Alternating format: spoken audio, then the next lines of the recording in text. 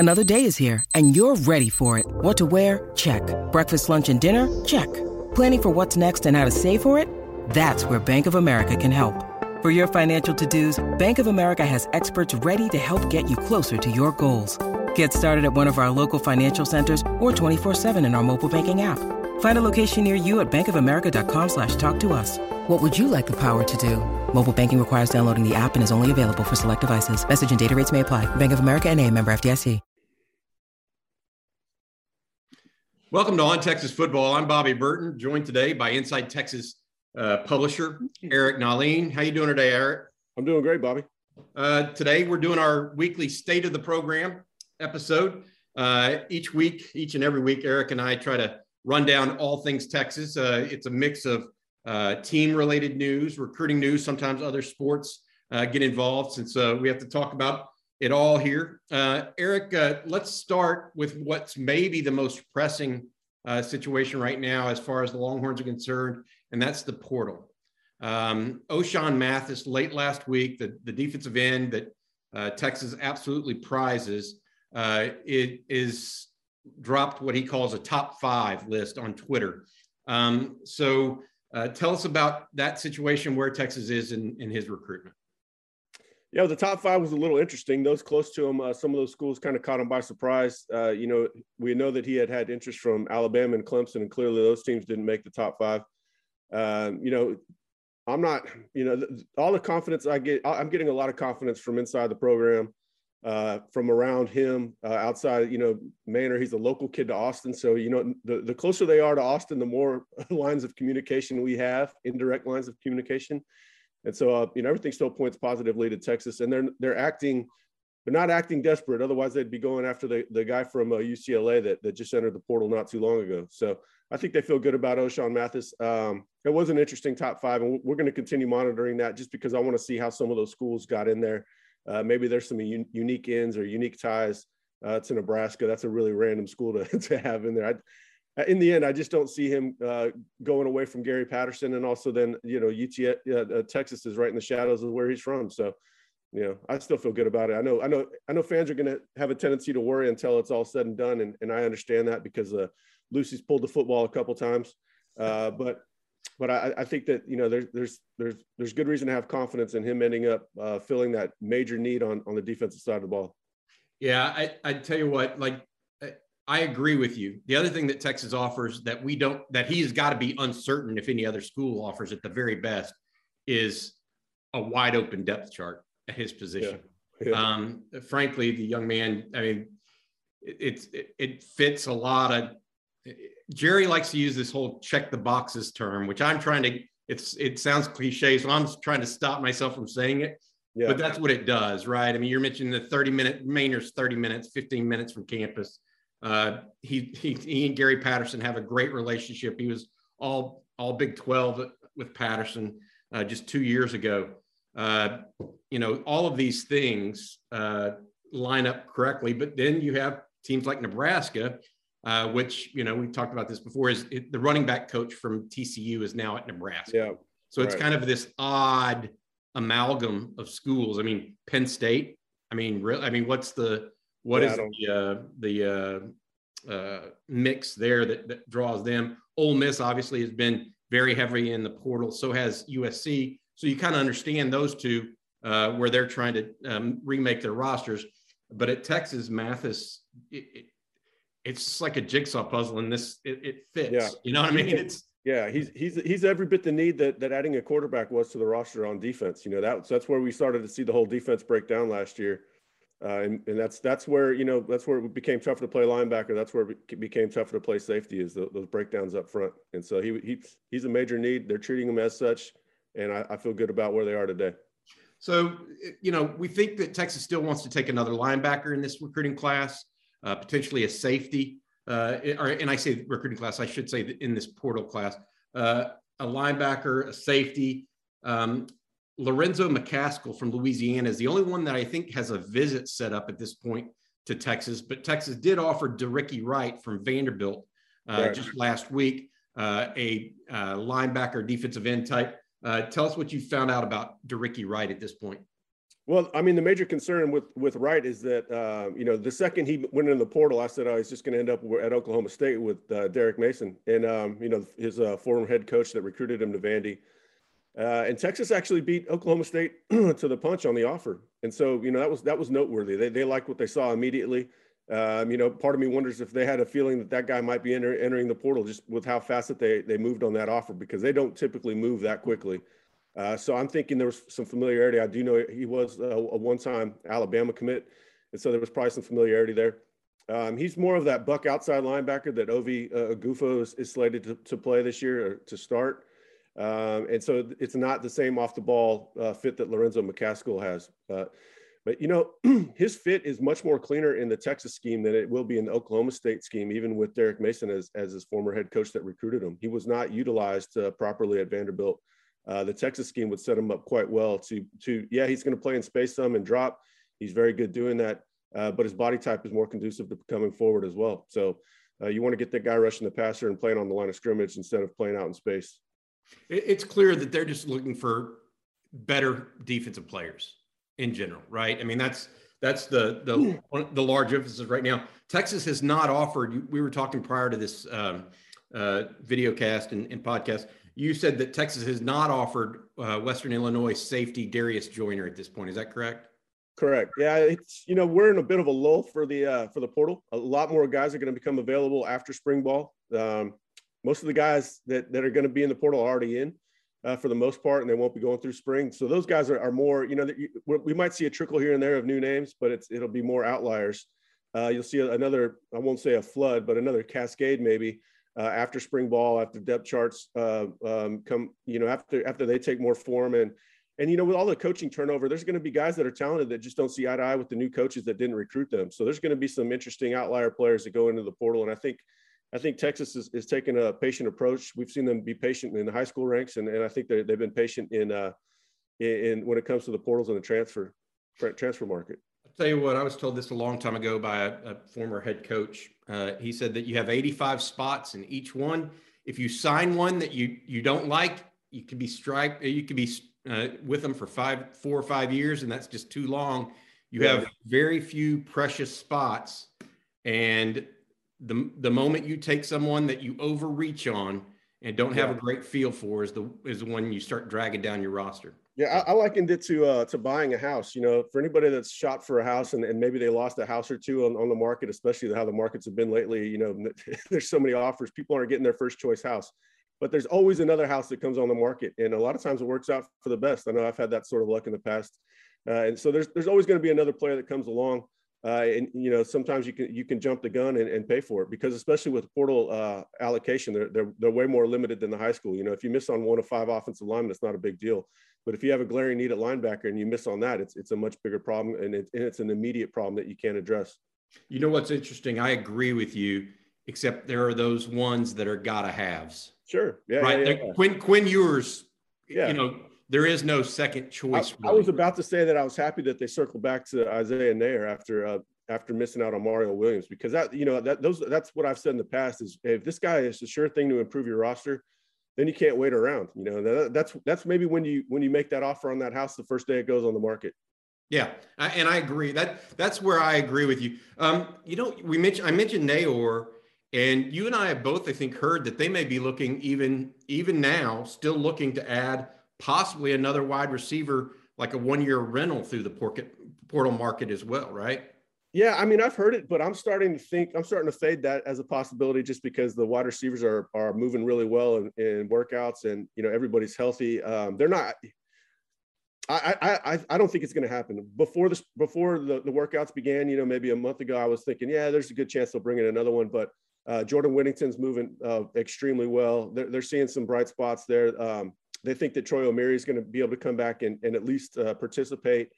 He's already running gassers with the team. He's kind of full go. Maybe he's not totally confident in his knee, but he's coming back. So I think that they're going to use that elsewhere. Now, if somebody really good became available, or somebody that they had a previous relationship with, then maybe so. But I would think that they lock up what they have and just stick with it. Because you can overreach and disrupt the locker room. You got guys in there that are working hard for a chance, and if you bring in a guy that's just another body that's going to compete with them, you could rub some people the wrong way. So I think it would have to be a really, really good player. I think the wide receivers have a chance to impress this spring, and that will answer a lot of questions going into the season. All right, Eric, I have 3 more topics for us today on the state of the program, and I'm going to give that to the folks real quick, just so they have I think I want to touch on basketball for 30 seconds to a minute because of the game yesterday. I also want to talk about something.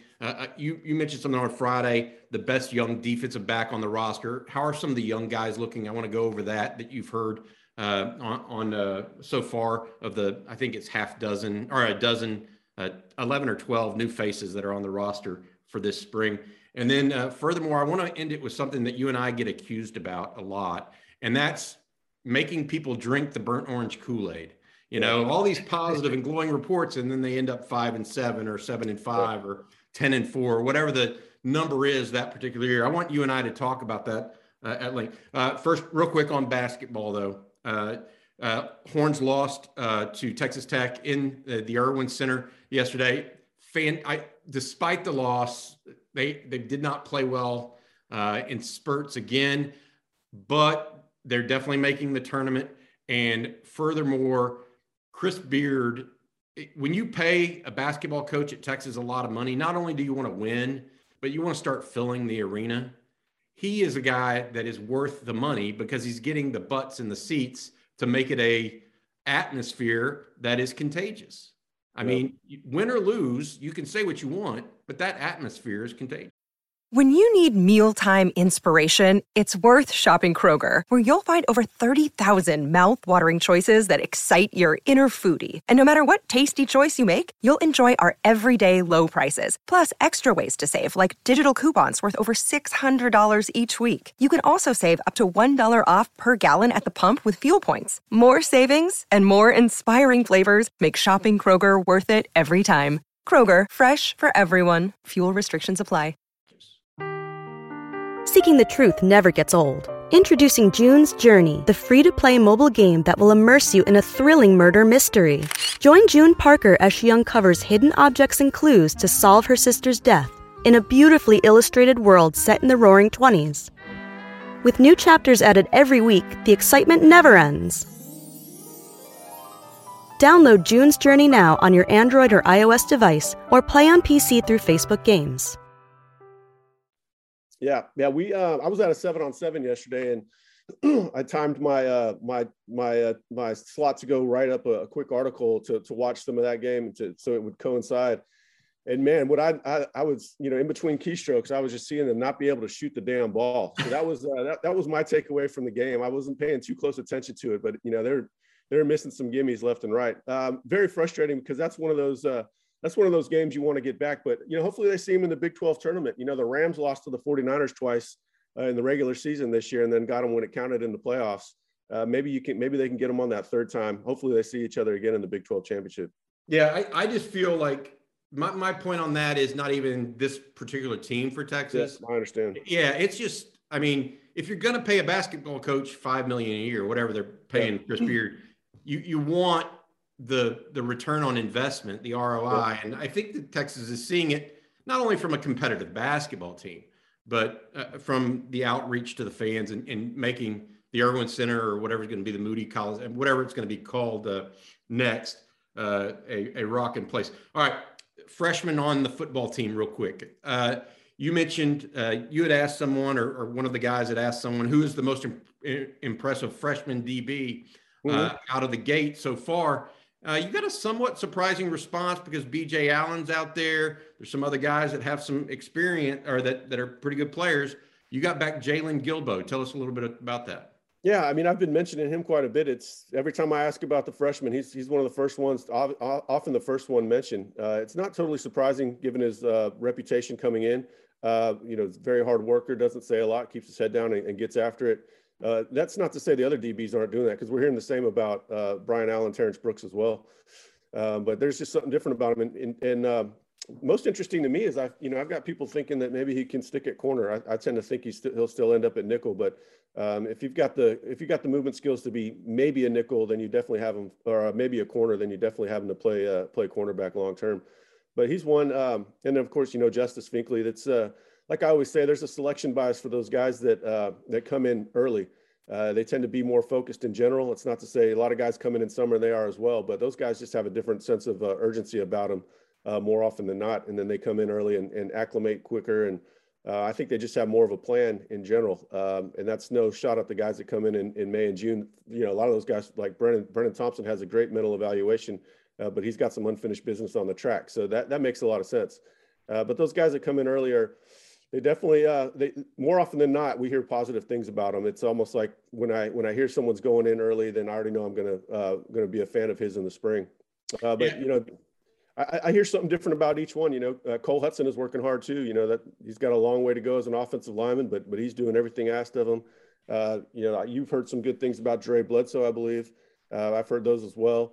You know, he might play Jack to start outside instead of playing interior, which to me, I kind of mentioned as a possibility given their need. So I'm really excited about it. I can't wait for spring ball because, you know, even with Nair, you know, we keep seeing these tantalizing workout videos of his quickness and size, and we keep hearing all these things. I want to hear about him going one-on-one with Ryan Watts. That's what I can't wait for. And, you know, we got to wait a few more weeks for that.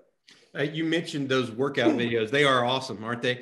Yeah. Brendan Marion, for those that aren't aware, the new Texas wide receiver coach posts some videos of workouts on his Instagram, and they've kind of been must-see TV, so to speak, for Texas fans. Isaiah Nayor is got some quick feet. I think that's a one thing for sure, and he is big for a wide receiver. He is definitely a different sized dude out there compared to all the other guys. You know, I think of that, and then I think of Quinn Ewers and what we want to see out of Quinn this spring. Hudson Card obviously is a big need for him to step up. It's time there. I'm interested across the board, really. You know, where is Texas going to end up this spring with some of these new guys? I mean, are they theoretically ready to really play a lot of young guys in the secondary and on the D line potentially? I don't know. But it shouldn't be overall a young team in general, I don't think. No, it's not. It's going to be inexperienced with where the most talent is probably. But they do have a lot of older guys, you know, especially on the defensive line, especially on the offensive line. The corners have experience. Watts is new to the program, but he's not new to college football, obviously. You know, they're going to throw the DBs to the fire in spring ball. And, you know, Texas is in a better position to test them and actually get an idea of what they have versus a year ago. You know, they've got two deep threats in Worthy and Nair. And Whittington should be killing things underneath, and so that's gonna make the secondary get on the same page a whole lot quicker. So I think that's one of their big concerns of the spring. But they are excited about the young talent, and they've got to figure out how to make the parts work. And then, you know, that we didn't really mention safety other than Darius Joyner as a possible portal addition.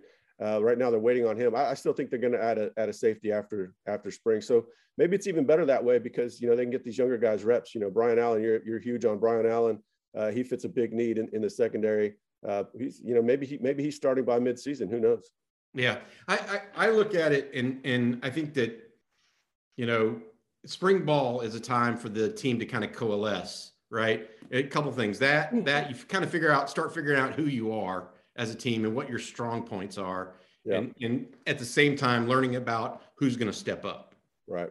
All right. I mean, and so, because it's hard for guys that don't step up in the spring to just all of a sudden show up in the fall. And there's the coaches, you and I both know that that's just not how reality is. Unless you're a new face, they kind of have this predisposition of what it's going to look like in the fall, typically. All right. I feel like that we're good on the freshman talk. I want to step now to this is the topic that kind of irks me at times, but also it's understandable because some people do go over the top with it.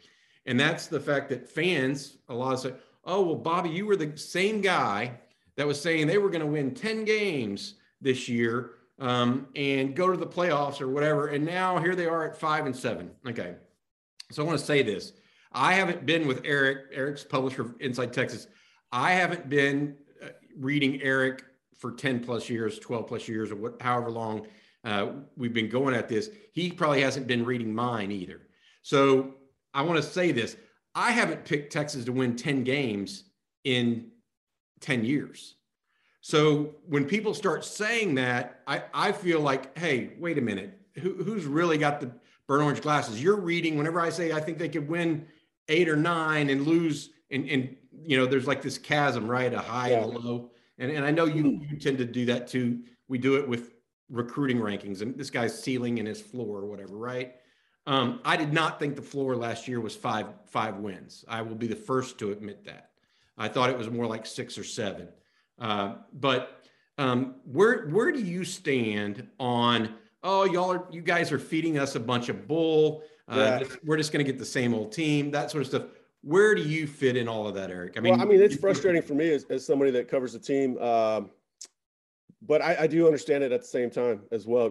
I want to be held accountable for what I report as factual, and much less accountable for what my opinion is, because it's just an opinion. Opinions are wrong all the damn time. If I get a story wrong, then beat me up, I deserve it. But I'm already beating myself up way worse. And, luckily it doesn't happen often, but it does. Our sourcing comes from people that are associated around the program, and that they're not going to be down on the program. It's not like we're getting some, it's not like we're not getting our information from a satellite that goes to all these other knowledgeable football people telling us what's going on inside the program. We're getting it from inside the program, and there's almost always going to be optimism around it. Part of the problem is they've had so much turnover, and there's almost always optimism with that new day that's starting. We're having that new spring ball right now. Well, that happens with the new coaching staff. That happens with every time you have it bring a new offensive coordinator, they feel like it's a breath of fresh air. And so there has been too much optimism within the program. But I mean, that to me, that just goes without saying. But this past offseason, heading into the season, you could tell that Sark was optimistic. You could tell that PK was optimistic. And I reminded our readers, like, hey, look, our sources are thinking similar to these guys. If you want inside the program sources, this is what they're thinking. You could tell that Sark is optimistic. You could tell that PK is optimistic. He thought he was going to hold teams beneath 20 points. He said that repeatedly. And so I tried to tell our fans, hey, look, we're not the ones telling you this. They are telling you that. And our sources are people that are around them. So, of course, you're going to be hearing the same thing. Yeah, I think that the number one problem. Let me ask you this. This is what I think. Okay, and give me your feedback and see if you can agree, disagree, or kind of in between somewhere. Okay. I think the number one problem that people see is not necessarily the spring reports are so glowing, although some people wax on unapologetically, unnecessarily, right? I don't think you or I necessarily have done that. I know I've known you now and worked with you for more than a year and realized that you just don't, that's not how you operate. So you're not going to write that way. I'm somewhat similar. I was known as a pessimist almost for 10 years, but there was reason I was a pessimist, right? I consider it more of a realist. But the number one problem that I feel like that Texas has from a fan base understanding is this idea that Texas has drastically better recruits than other programs and therefore has drastically better talent than other programs. I think that there is some sort of misunderstanding there about what it all means to get a higher rated recruit and how all the interplay comes, because recruiting is not the be all end all. And that's what people miss. I mean, a player that you mentioned, DeRicky Wright, Vanderbilt, right? Texas wants him. He's transferring from Vandy ostensibly because he wasn't necessarily a fit there and what they were trying to do. You're not only looking for athleticism and understanding and all the intangibles of a player, you're also looking how he fits, particularly what you're trying to do. Last year is a great example. On defense, they didn't have a defensive end that could do what they wanted to do. Yeah. So even they were still paying the price for having the turnover from Todd Orlando. So fit is a big problem. Yeah. So how do you explain to people, to readers and viewers, that recruiting is not the be all end all, but it is extraordinarily important, right? Yeah. So how and then encapsulate that into what you think a team record might be in the fall. Right. Well, the big problem is that they don't understand that coaching matters. And it's odd because at the same time that they're saying a recruit is terrible, they're saying fire the coach. I heard it a lot about Malik Jefferson not getting developed, or he's not a 5-star talent. Well, they just fired his coach, because the coach wasn't developing the talent. And then Tom Herman came in, and all of a sudden Malik had his best year. And if he would have come back, he wouldn't have been considered, nobody would have considered him a bust if he would have come back for his senior year, So development matters. That's first and foremost with recruiting. My big problem is, a lot of our practice reports, it's zero sum. What I tell the readers to take as fact is, hey, this is what's useful is the depth chart. which guys are moving up the depth chart, which guys are moving down. That's going to be the most functional thing that you learn in the spring. That's going to tell you who's performing and who isn't. When you get zero sum units between, the defensive line versus the offensive line, I don't know how good the defensive line is because I don't know how good the offensive line is and vice versa. So that's impossible to know what's going on. Well, we found out that this year. I mean, it's a great, what you just gave was a great example. But what about the recruiting aspect, the talent aspect that people will point to? So specifically, Texas was ranked 5 in recruiting and Oklahoma State was ranked 35th, but they still kicked our butt. Right. Yeah. Well, I mean, that's why I always mentioned Gundy and before Patterson left TCU is their ability to recruit to scheme and fit. So maybe the guy is maybe Texas gets a 4-star that's better than their 3-star. And, it happened with that safety that they got, Kobe Peel, who ended up being a really good player. But he's a perfect fit for what they're trying to do. Texas will take a player that maybe isn't a good fit. He's a good athletic player, but he's not exactly what they're trying to do. And the problem is that Texas is trying to do something different every year because they have so much turnover. So you have that continuity that Gundy's had, he's looking for the same sorts of players year in and year out. And they do become plug and play, even though they're not household names. And actually he's doing well in the portal with those types of players too. But that's why I say, you got to recruit to your scheme, your specific scheme. And it's not just physically, but it's mentally too, because, especially the secondary, they're asking a lot of those guys. So maybe Texas gets a really good athlete back there, but he doesn't know what he's doing, and we've seen a lot of that. BJ Foster's a great example. Right. I mean, tremendous. We know he's a tremendous athlete. Probably wasn't a safety in retrospect, but was always more successful the closer he was to the line of scrimmage. But, I feel like, he, at one point in time, he had a chance to be a really good football player, but never got going in that trajectory. So let me ask you this, knowing what you're saying there about the fit and about, what it takes to be successful, where do you think the recruiting is now? Is Texas going in that direction where these guys are not only good athletes, but also good fits? I mean, the most glaring example of that is what's going on the offensive line. They're moving from, what Herb Hand liked, the smaller, quicker guys, to what Flood certainly has a type. They're all gigantic monsters that move their feet well enough to drive block. And so, once you have a depth chart filled with your type of guys, then you can start developing them and then you start having plug and play ability. I think we're starting to see the same thing at wide receiver where Sarkisian has a type. There's 3 ways to separate as a wide receiver, and he wants that first one, which is speed, first and foremost. It's nice that you can run routes, or it's great that you can moss guys and go up above them. But he wants guys that just separate. That's the most surefire way to translate. And so Sark is still looking for those guys. Whereas, Herman had a different type of guy he was looking for. He wanted to move the ball down the field in a lot more methodical fashion. And that's why he fed that slot, the kind of a bigger, stronger slot, more like Jordan Whittington.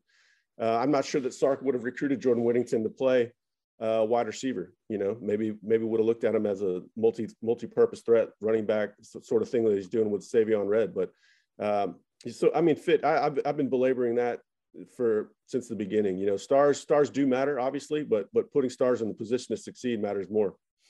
Yeah, and I think that feeds that is the single. And I actually think there's some validity to whenever people bemoan the fact that, hey, we're supposed to be more talented than this other team, and the results aren't showing it. And to some degree, they're right. But when they lose to Kansas, it's not a talent issue. So but that highlights the issues elsewhere, right? If they're losing to Kansas, then that the talent is not being even close to being maximized. And it's going to be tougher to beat those teams that have where the difference in talent isn't nearly as big. Texas has a better talent advantage on paper than Baylor and Oklahoma State. Well, if they're barely beating Kansas, they're losing to Kansas, then those games are going to be tough too. But there is plenty of talent to compete in the conference next year. I definitely believe that. just because, but that says more about the Big 12 than anything else. Well, I think that I kind of agree with you. I'd like to see them go through spring. I want to see Quinn Ewers at quarterback.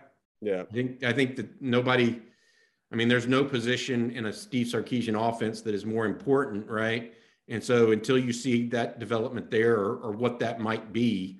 But the conference is just not going to be good next year. So it could be, what was the last year in the Southwest Conference, Bobby, where everybody split it and it was like, 95, I think, or 96. Everybody went like 8-5 and split it, or 8-4 and split it. It's gonna be like that, I think. All hail James Brown. Young man from Beaumont Westbrook took home the title that year, beat the Aggies. All right. Hey, Eric, I think that's good for today. Folks, Eric Nahlin of Inside Texas, please consider a subscription to InsideTexas.com. That's where Eric, myself, Jerry Hamilton, Justin Wells, Paul Wadlington, Joe Cook, Ian Boyd, Hudson Standish, we're all there every day answering your questions on the message board, delivering you news on the team and recruiting. Longhorn baseball got off to a good start as well. Joe Cook, I think, was there for us yesterday. Also consider a free subscription to this podcast. Just click on the red button. We try to do about 4 or 5 videos a week with the staff of Inside Texas to keep you guys up to date as well, and to add a little more color to what's going on behind the scenes in Austin. All right, for Eric Nahlin, I'm Bobby Burton. This has been State of the Program on Texas Football.